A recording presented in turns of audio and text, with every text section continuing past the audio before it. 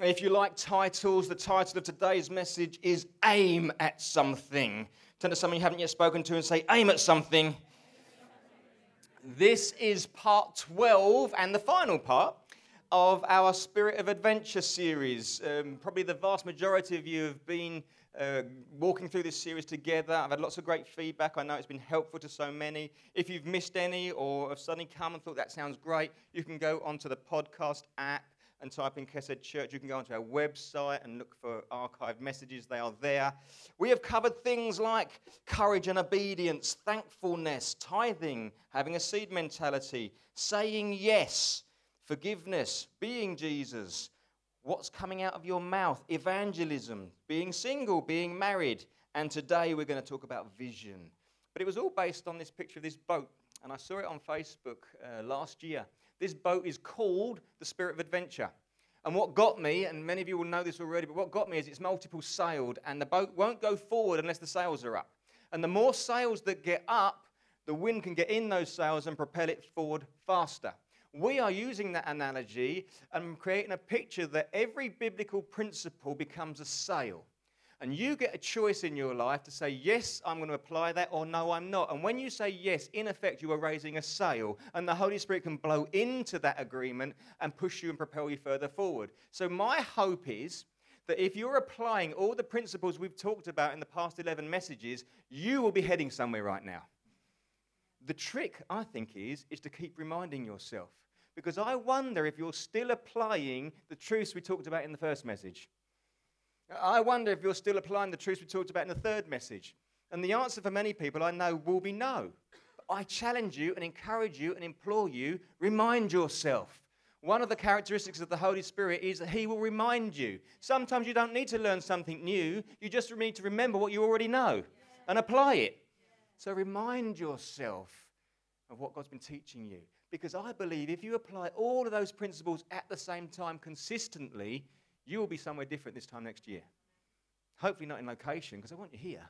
But in terms of where your life's going, how you're handling things, your success and favour that's on your life, what difference you're making.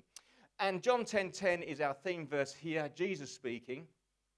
The thief does not come except to steal and kill and to destroy. I, Jesus, I have come that you might have life and have it more abundantly. You see, the way we've set this up is if that's the truth, and we believe that's the truth, then every principle you find in God's word will ultimately lead you to a more abundant life. Jesus came that you would have fullness now. And so if you live life His way now, it will take you into that concept. Because otherwise, Jesus is a liar, and He's not a liar. He has to be truthful. So therefore, I am challenging you to apply the truths we're talking about if you want to experience that. Because the great thing is, God's given us clever minds and He's given us free will and choice. And so when we choose life, we step into that. Turn to someone else and say, choose life. So today, I want to finish up on vision. Because if we're going to apply all these truths and we're going to head somewhere, where do you want to go? And you need some vision. I believe you need vision. Capital N, capital E, capital E, capital D. You need vision. So important in your life. You need more than one vision. You need a vision for your marriage. You need a vision for your work and financial world. You need a vision for your parenthood. You need a vision for your social life. And all those things are very, very important. But don't you also need a life vision? And I want to encourage you to ask yourself some of these questions. What stirs you up to action? What gets under your skin so much that you have to do something about it? What stirs you? What agitates you? What are you passionate about? What are you prepared to go over the top and get stuck into because you can't leave it the same? What gets you excited? At the end of it all, what do you want to be remembered for? These are great questions because they apply to vision. Because if you can answer those questions now, it will affect where you're aiming your life. And you need to aim it somewhere. So it's so important that we get our vision correct. And surely it's more than, I hope to meet a husband or a wife, I hope to buy a home, I hope to have some good holidays, and at the end of all that, I die and go to heaven. That is a good vision, but is that it? Surely there has to be more than that. And I want to stir you up this morning to decide, what am I passionate about? What do I want to make a difference in? What do I want to sow my time and energy in so it doesn't stay the same? That's a great vision. And I want to encourage you to get into that. Can I throw a thought in right at the beginning? If your vision doesn't need God to succeed, the vision's too small. If you can do it all by yourself and you don't need God, then it's too small. I want to encourage you, get a better vision. Get a bigger vision. Because God wants to use you. We are the church. The people outside of the church can do things on their own. How much more can we do things with God? And so I want to encourage you, get a big vision. Even with marriage. To smash marriage out of the park, to have the best marriage, you need God in the middle of it. Statistics prove that. Even to have a great work life, you need God in the middle of it. Because he will give you favor, open doors, cause things to work for you that wouldn't happen without him. So if your vision for your workplace doesn't need God, get God in the middle of it and watch where it might go.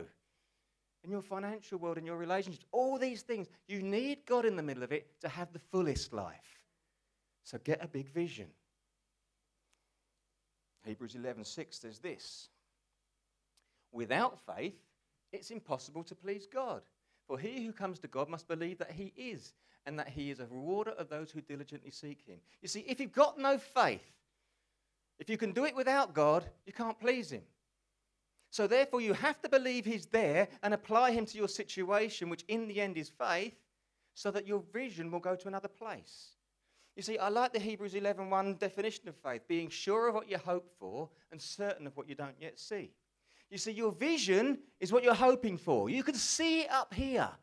I'm believing for X and Y and Z. I can see it. That's what I'm hoping for. But I am certain I will see it in my reality because I have faith.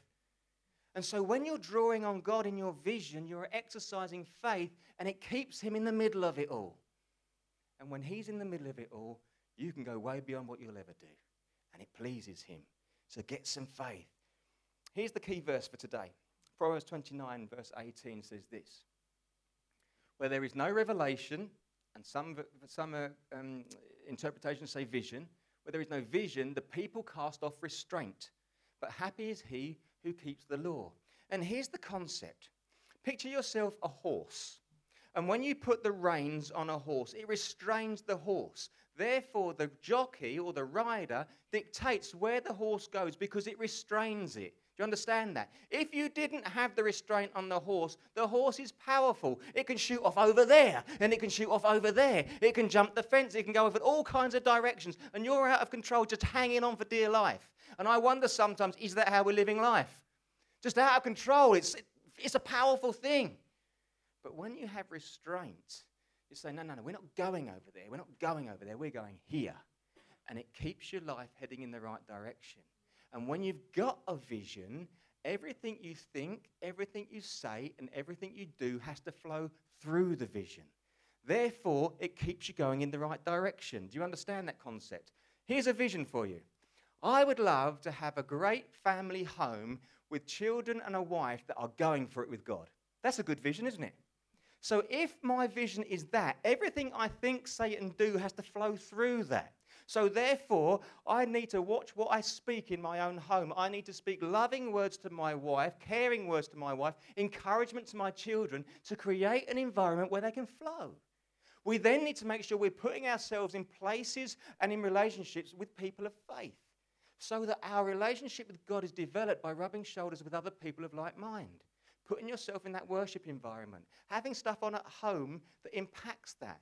Because if not, we're going to go off over there and over there and over there. But because we choose that our vision is to have a happy home full of love going for God, they're the things we're going to do. And we restrain ourselves from other things.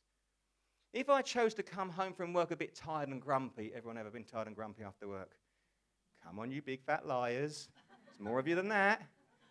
And I come home and, oh, flippin' heck, Sarah, isn't it dinner on the table yet? Josh, stop doing that. For crying out, Evie, what's the matter with you?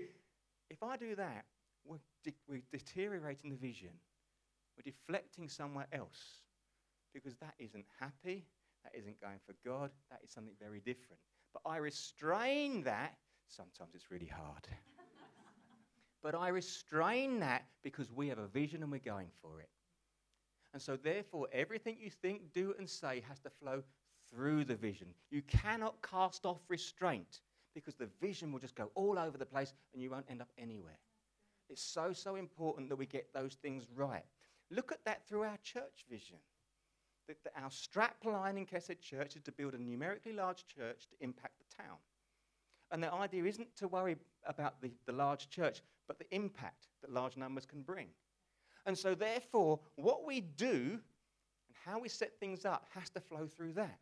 So people come in here and they go, "Oh, your band is really great. It's really rocking and pumping. I got that." Unchurched people come in and they get that. The reason we do that is because we have a vision to reach out lots of people. So we appeal to the masses. Now, there are other churches that wave flags and lay on the floor and all that, and that's brilliant.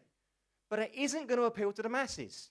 And because our vision is for numbers, we are doing things that will appeal to numbers because that's the vision. Do you understand that? And so the way we speak, you get someone like me up here talking, and hopefully I can engage with people who don't yet know Jesus. Some of the Christians in the building are like, "Oh, he's not up there again going on, is he?" But you know what? Other people come into the building and go, "I understood that. That helped me." And we talk in a way that's going to engage with people because it's restraining. There are lots of ways to do church, and they're all brilliant. But we need to do it in a way that's going to take us into our vision.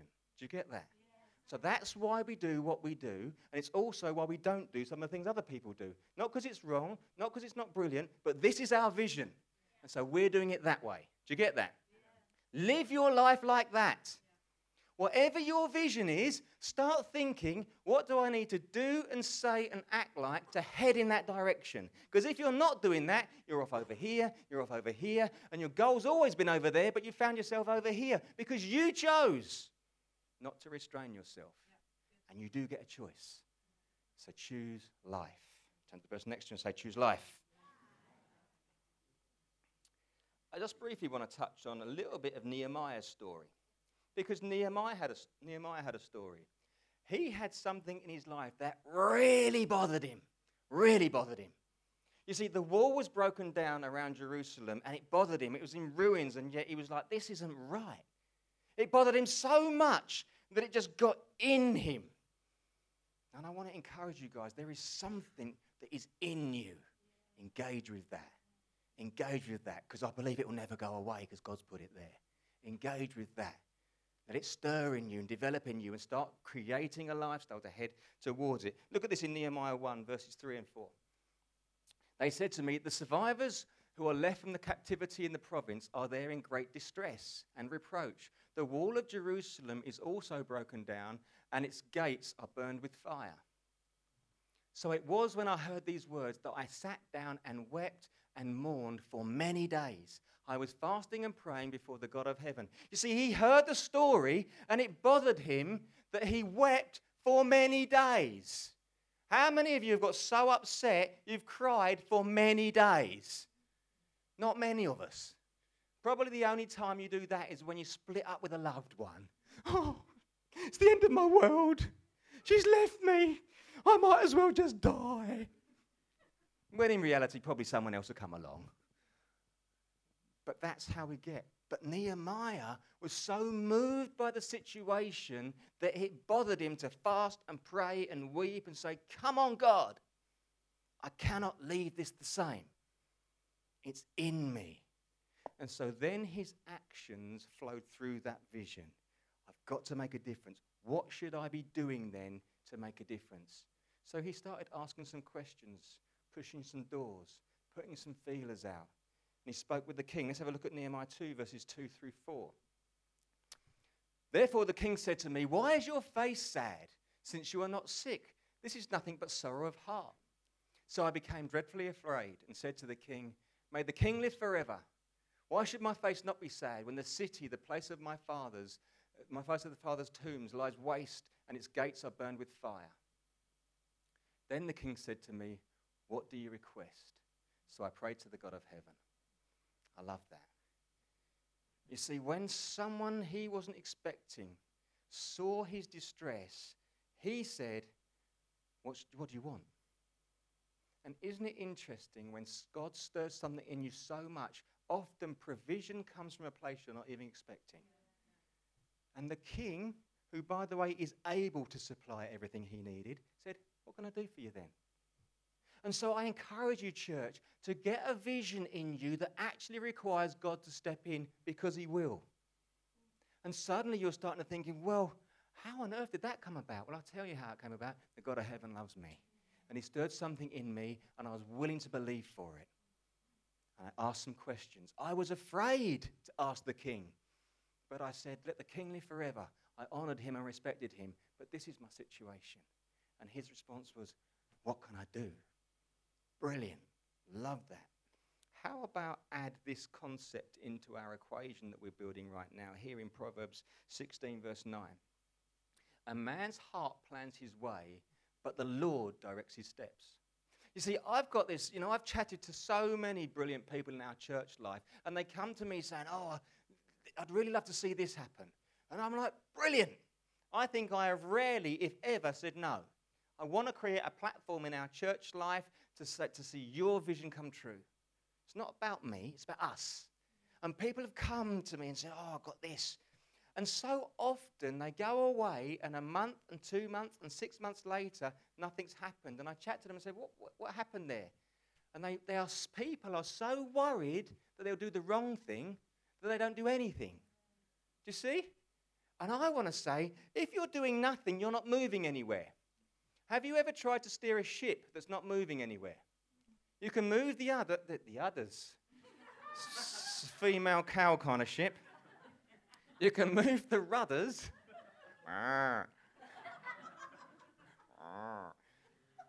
But it won't go anywhere.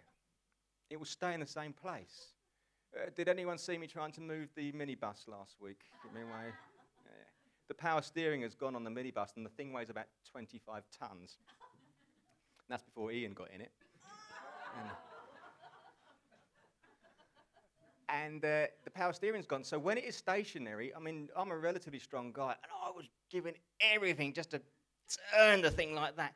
It's really hard to steer something that is stationary. In fact, it's impossible to steer something that's stationary. But this is where we need to trust God. Make a plan. Because in the end, you'll start saying, I'm going to do it this way. And then God will say, no, just over this way a little bit. He will put you in the right place if you'll move. You need to trust him. That right there is faith. I've got a good plan. I see something. I want it to happen, so I'm going to start walking towards it. And gently, by his Spirit, he prompts you this way. And that, I believe, is one of the strengths of church. That you have people who love you, people who are looking from the outside, who are prayerful, people who might have wisdom, and they'll come in and say, that's great, that vision. I know you're heading that way, but have you thought about this? And then slowly, by using people and conversations, by using his word and prayer times, God just shifts you a little bit, and he is directing your steps. But if you don't push a door, if you don't ask a question, if you don't move, he can't steer anything. So it holds with us. The ball is in our court. I love what happened in Acts 16:6. It says this. Now they had gone through, how are we going to say that? Phrygia. They'd gone through Phrygia and the region of Galatia. They were forbidden by the Holy Spirit to preach the word in Asia. So here are the early apostles going around full of zeal to see the name of Jesus broadcast everywhere. And they were getting a vision to go to Asia. But we don't know how, but we know that because of their closeness to the Holy Spirit, he said no. So you can trust God. If you make a plan and step out in it, if it's wrong, he will stop it. So how about, church, we grow a set and start pushing some doors, asking some questions, getting some movement on the thing that stirs you most.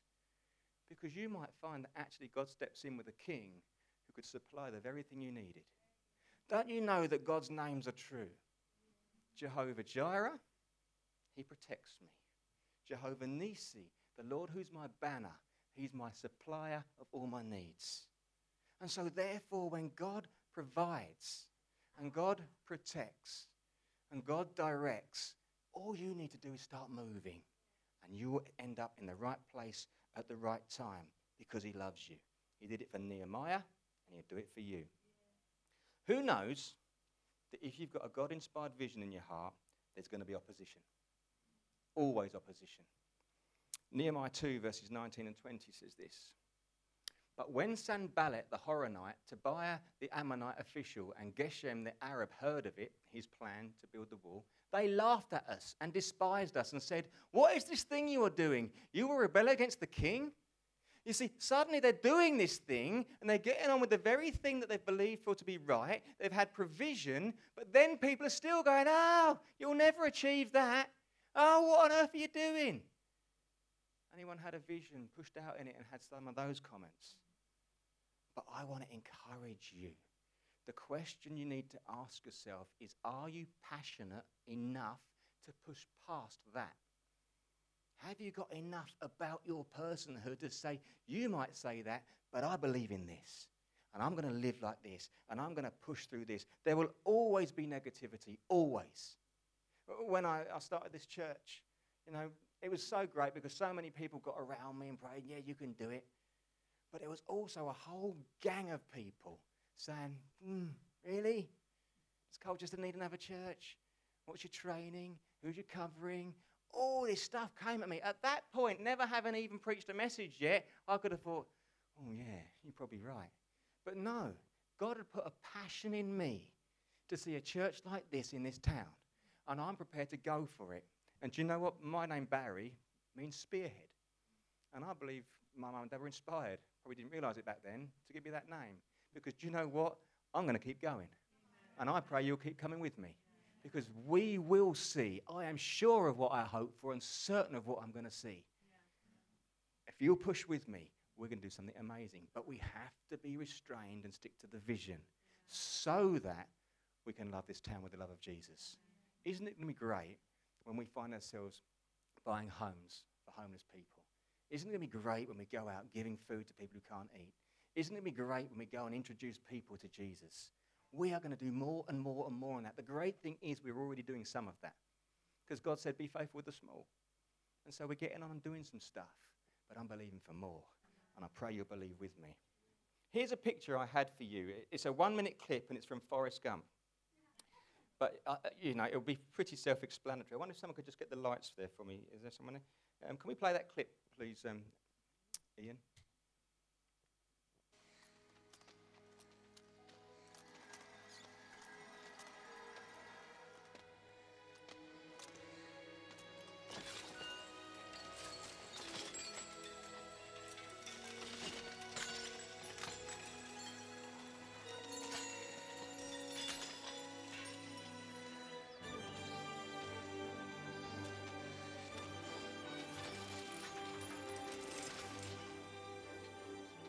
Now, you wouldn't believe it if I told you But I could run like the wind blows. From that day on, if I was going somewhere, I was running.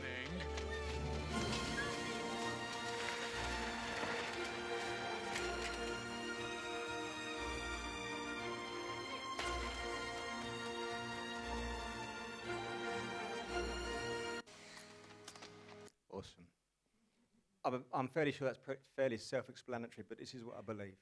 There are people sat in this building and people who may listen to this podcast that are trying to run and you're shackled.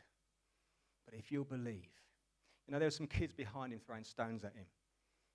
Andy told me off for not allowing that line that says, "Run, Forrest, run." Throwing stones at him, taking the mickey out of the disabled kid. But you know what? I believe there are people in your life saying, "You can't do this, you will never amount to it, you'll never get there." But I want to say, yes, you will. And I encourage you to start running. And you may feel like you're not getting very far, but eventually if you keep going, the shackles are going to come off. And I love what he said there. I could run like the wind blows. You couldn't make this stuff up.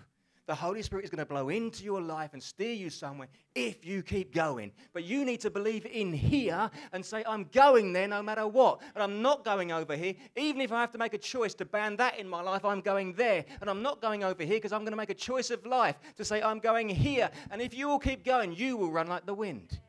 And the world will be a better place because you're in it. And that is what the church should look like. I love this from Graham Cook. Is a slide here. I'll read it to you.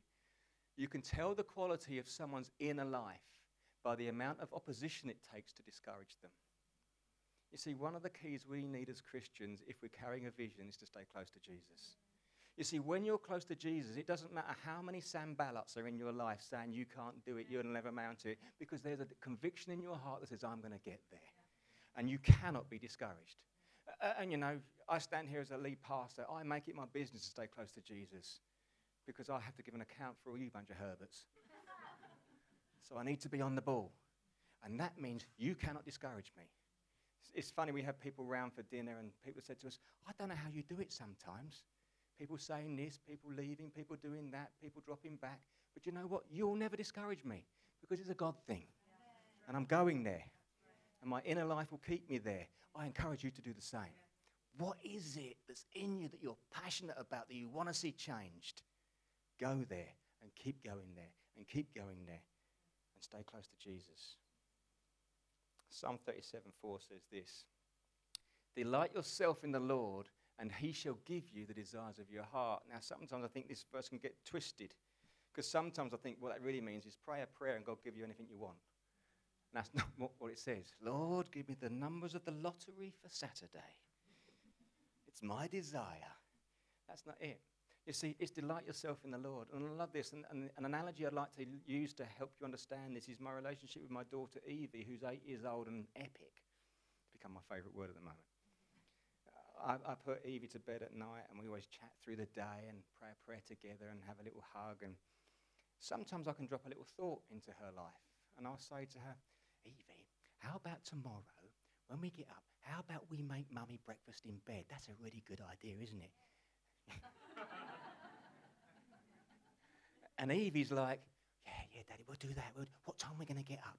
Okay, we'll get up about 6:30. Now, let's call it 7. We'll get up at 7 and we'll make Mummy breakfast in bed. Well, you can bet your bottom dollar at 6:59, Evie stood next to my bed. And I'm like, okay, let's go. And we go downstairs and she's all chuffed and we do it and we bring it upstairs and she's proud as punch. And Sarah's like, what? And we go, yeah, we've got your bacon and eggs. We've got hash browns, sausages, toast. We've got you some orange juice. In fact, it's 3 different flavours of orange juice. We've tea, coffee. We've been to Costa already. Not discounting any other brands. And we bring it to her. Happens most days, doesn't it, Bubs? Yeah. Here is my point. Evie delights in her relationship with her father. And when I say to her, Evie, what about this? It becomes her passion. It becomes her vision. But more than that, I do it with her. And so when she delights herself in me, she gets what she wanted. But actually, it was me that dropped the thought in the first place. And so in delighting yourself with the Father, he will drop thoughts into your life which become your passion. And so when you're saying, God, give me that, do you know what the answer is going to be? Yes, because it was his idea anyway. The trouble is we discount God from our where we want to head and our dreams, and we say, oh, that's what I want, God, give me that. But when we delight ourselves in the Lord, we become more like him and closer to him, and we actually start thinking how he thinks. And then he gives us the desires of our heart out of that relationship. Do you see that? So the key for us in whatever vision you're carrying is stay close to Jesus.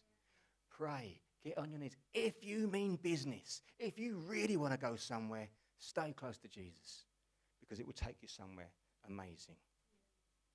Now, I don't want to over-egg this truth, but I believe it's a truth. Genesis 13:15. For all the land which you see, I give to you and your descendants forever. There's a concept that if you can see it, you can have it. But I believe this. If you see it through relationship with God, you can have it. You see, I believe God's given me a vision. It's God's vision, not mine, to see a numerically large church. And I believe I'll have it because it's his vision. He's entrusted to me. And so when you see something out of relationship with God, you will have it because it's a biblical principle. It's not like I go outside and I see a Lamborghini drive past. I've seen it. I can have it. It's out of relationship with Father that he gives me a picture and he says, I'll have it. Everything you can see, you can have it. And he'll bless you for it. But that is totally affected and impacted by the environments you place yourself in and the relationships you find yourself in. You see, if you're carrying an vision and you put yourself in an environment which is just no God in it at all, it's going to affect how you think, how you see, and how you speak. If you're hanging around with people who've got no Jesus in their life, and do that, Because who else are we reaching out to? But if you're spending so much time with those people, it will affect how you see it, how you feel about it, how you think about it, and how you speak about it. It will affect you. And I am not saying stay away from unchurched people. I say get involved with unchurched people. Be around them loads, but don't let them impact you. You impact them. These environments are where you'll find yourself getting stirred vision, and it's good. David came a cropper in this very issue. You'll probably know the story. But the background is this, that they're at war and they're in a season where the kings are supposed to lead the battle. David is the king. He chose not to go to battle. And rather than that, stay at home, chill out a little bit and wait for the reports to come back. He should have been in that environment, but he was in this environment. He should have been hanging out with the warriors, but he was hanging out with the servants. He was in the wrong environment with the wrong people, and it affected what he saw. So he's walking around on the roof when he should have been fighting the battle, and he looks across and he sees Bathsheba. And this is what it says in 2 Samuel chapter 11, verse 2. Then it happened one evening that David arose from his bed and walked on the roof of the king's house.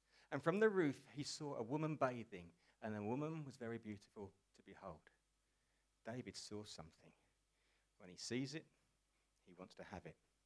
He should never have seen it. He shouldn't have been there. He was in the wrong place with the wrong people, and it affected what he saw. The fruit of that was that he slept with Bathsheba. He got her pregnant. He was embarrassed by that. So after having one lie, he tries to create another lie, and he invites Uriah, who is Bathsheba's husband, to come back from war to spend some time with his wife. Obviously hoping that he would sleep with her, then he could say, well, it was obviously your baby because you came home. But Uriah was a man of honor, and he wouldn't go in the bedroom. He sat outside the bedroom saying, how can I be with my wife when all my friends are at war? I can't do it.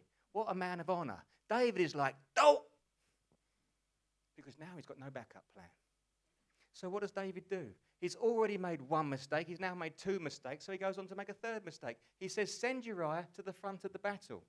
Now, anyone who knows anything about war, the front of battle means you are going to die. It was a death sentence. Have you seen any of the epic war films that are out there now where they all run at each other? Whoa! Who knows the front three lines all die? You don't want to be in the front three lines. So he sends him there, and he dies. And so now the fruit of not being in the right environment, not being in the right relationship, therefore seeing the wrong thing, the fruit is he's got the wrong woman pregnant and he's killed her husband. That's not good fruit.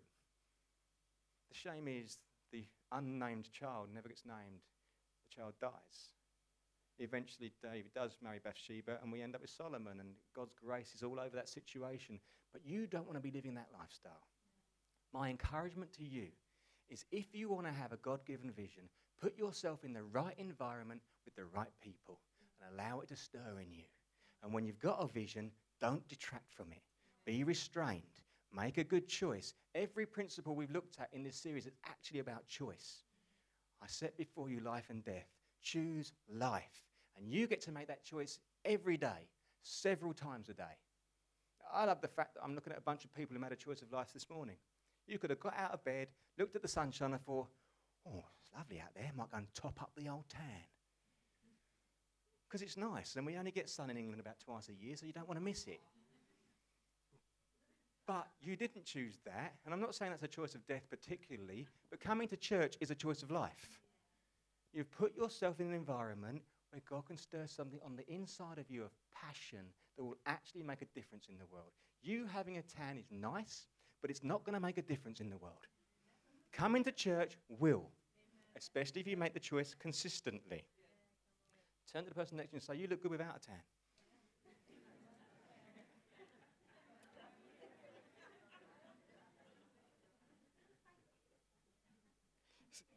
Sarah's giving it at the front. You can fake it. You can fake it. Get the old orange palms. Funny elbows. You're a brilliant person. And I guess when I share these messages, it's because my heart cries out that you live a great life. You know, I just love it when someone comes back to me and says, I made a decision based on some of the things that have happened and been said, and it's taken me here when I could have ended up here. It stirred my faith and it's gone to a new level, and X, Y, and Z's happened because I'm applying the truths. I love you guys. I work hard at these messages because I want to see you go somewhere. I want to see your life skyrocket, and I believe God's word is true. And if we apply it, it makes a difference. So ask yourself the questions. What's your passion? What do you want to be remembered for? What is your skill set? What do you need in order to start? Will you start? And are you passionate enough to keep going? You know, the great thing is, in church life, I just want to celebrate 2 or 3 people, and I could celebrate hundreds of people, quite frankly. But there are people in this building who have made choices because of vision, to restrain their life in order to see this thing shift. You know, I want to celebrate Matty Bills. Matty Bills works about a 300-hour week, if there's that many in a week. But then he comes and he does church news, and you see it every week. And then he comes and he learns new songs and puts a rota together and puts the band on there, and they are phenomenal. The reason he does that is because he believes in the vision we're carrying, and he's prepared to restrain his life to say, we are going to make it happen. Let's give the man a round of applause.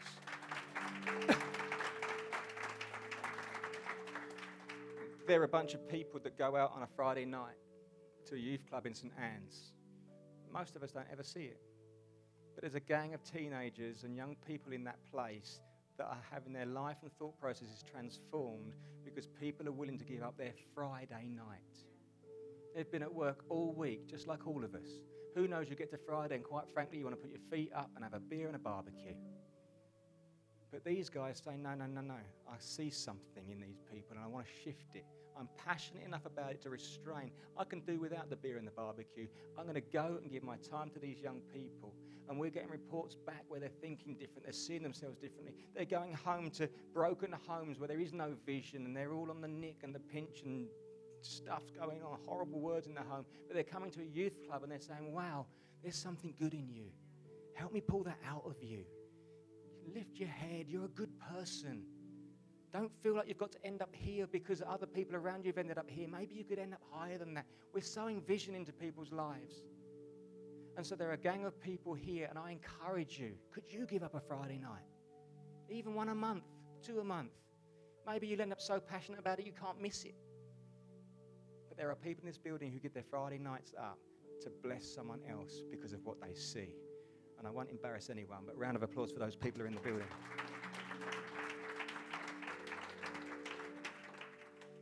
You know, we've got Pete and Em Brandies.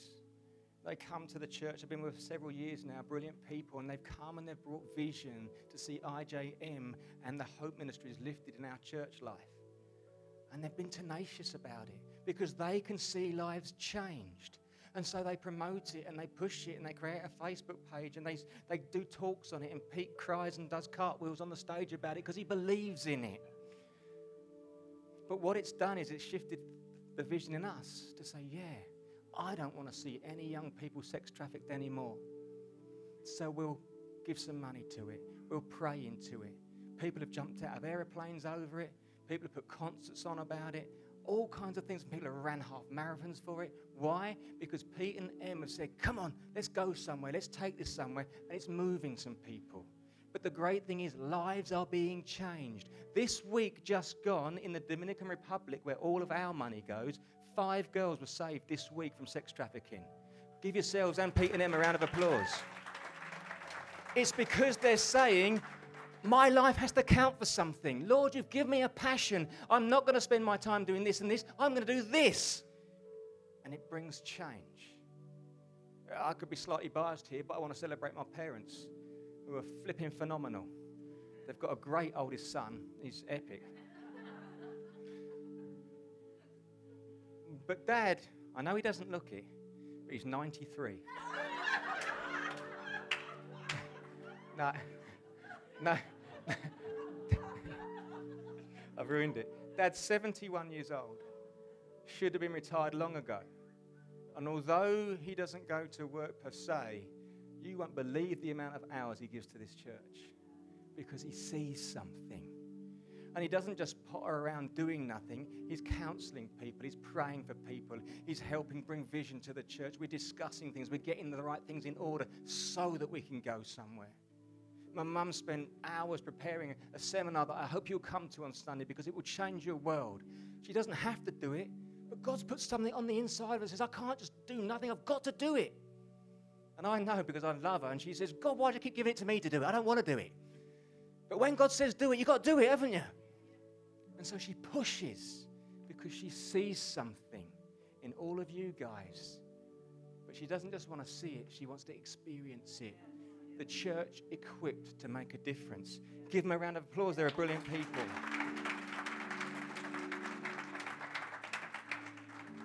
I could go on and on so many brilliant people. We've got Ellie sat at the front here. You know, only been in church just over a year. She's so passionate about it. Ellie gives every single Tuesday to the church. Comes in 9 o'clock in the morning, stays through to the school run in the afternoon.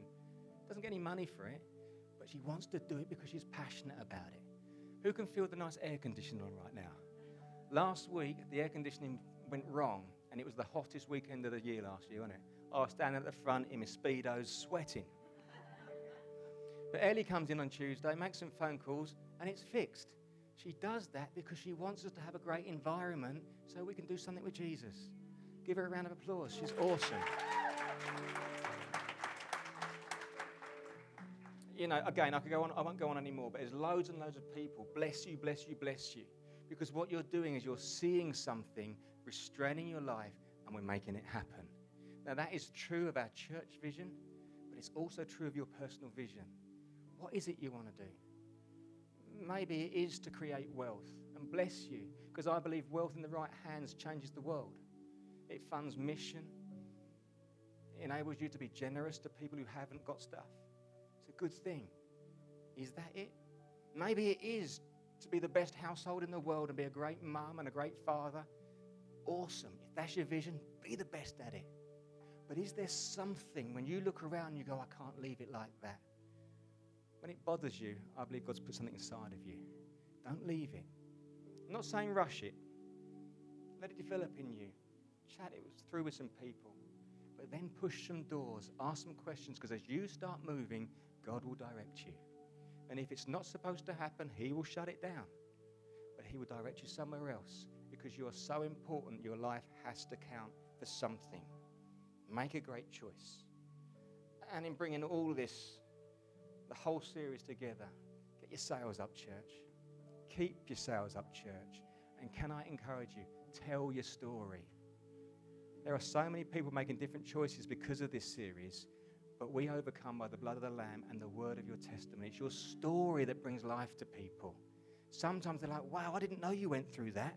I'm going through that. And now I've heard of your story. It's encouraged me in my story. And you didn't even know.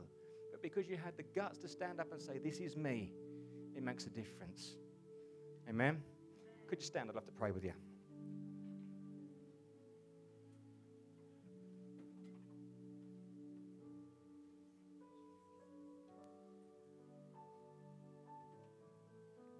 Father, let me just invite you just to close your eyes. If you're willing, it just gives the people around you a bit of privacy and helps you to focus. You don't have to. Let's give Jesus our full attention. Lord, I want to thank you for all the brilliant people you've gathered this morning. You're not here by accident, church. Lord, I ask that you stir that thing inside of them. That passion, that dream, that hope, stir it and stir it and stir it. Let your people get clarity of vision. Help us to put ourselves in relationships where we can fine-tune the vision. Get some wisdom on it. But Lord, I pray that no one would ever shrink back, that no one would ever be discouraged, but instead we would be bold and courageous and strong and men and women of faith, and that we would see, hold, and touch the very thing we've dreamed of. Jesus. Jesus. Jenny Wilson, just a word for you. You're a woman of vision. You've had all kinds of visions along our years. And I want to say to you, don't stop dreaming. Never stop dreaming. God will fine-tune it. Keep pushing the doors. Keep going. He knows the desires in your heart. He put them there, Jenny. Be encouraged, but don't stop pushing. He'll direct it.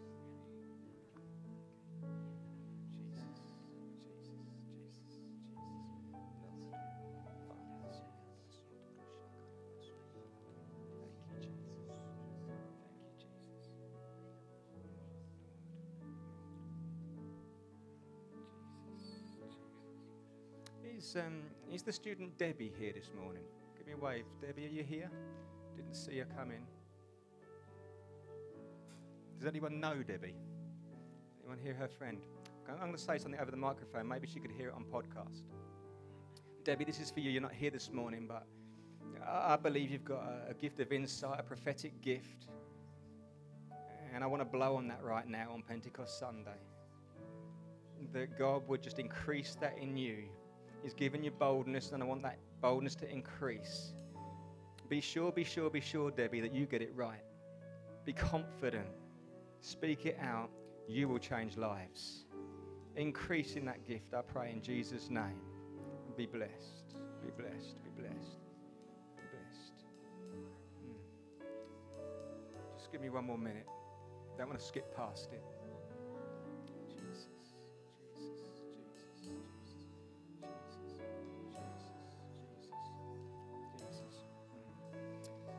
Patrick at the back there. I believe you've been a man of vision. And in the course of time and circumstances, it's dulled down a little bit. But this morning, Patrick, I stir up that vision in you. You're a mighty man. There's a mighty man in you, Patrick, and I stir that vision up in you. Start restraining what you're doing to head towards that vision, because it will be yours. You will touch it. You will hold it. You will see it. I encourage you, Patrick. Start moving again. Start asking questions again. Start declaring again. It will be yours. It will be yours. In Jesus' name. Becky Fraser, you've been with us a short time now, and you're an amazing lady. But I believe God just wants to increase your vision. You've got actually a bigger capacity than you realize for life, for spirituality, for wisdom. And Lord, I just want to speak anointing over Becky right now for this season. You will do great things, Becky. Let that faith drop in you.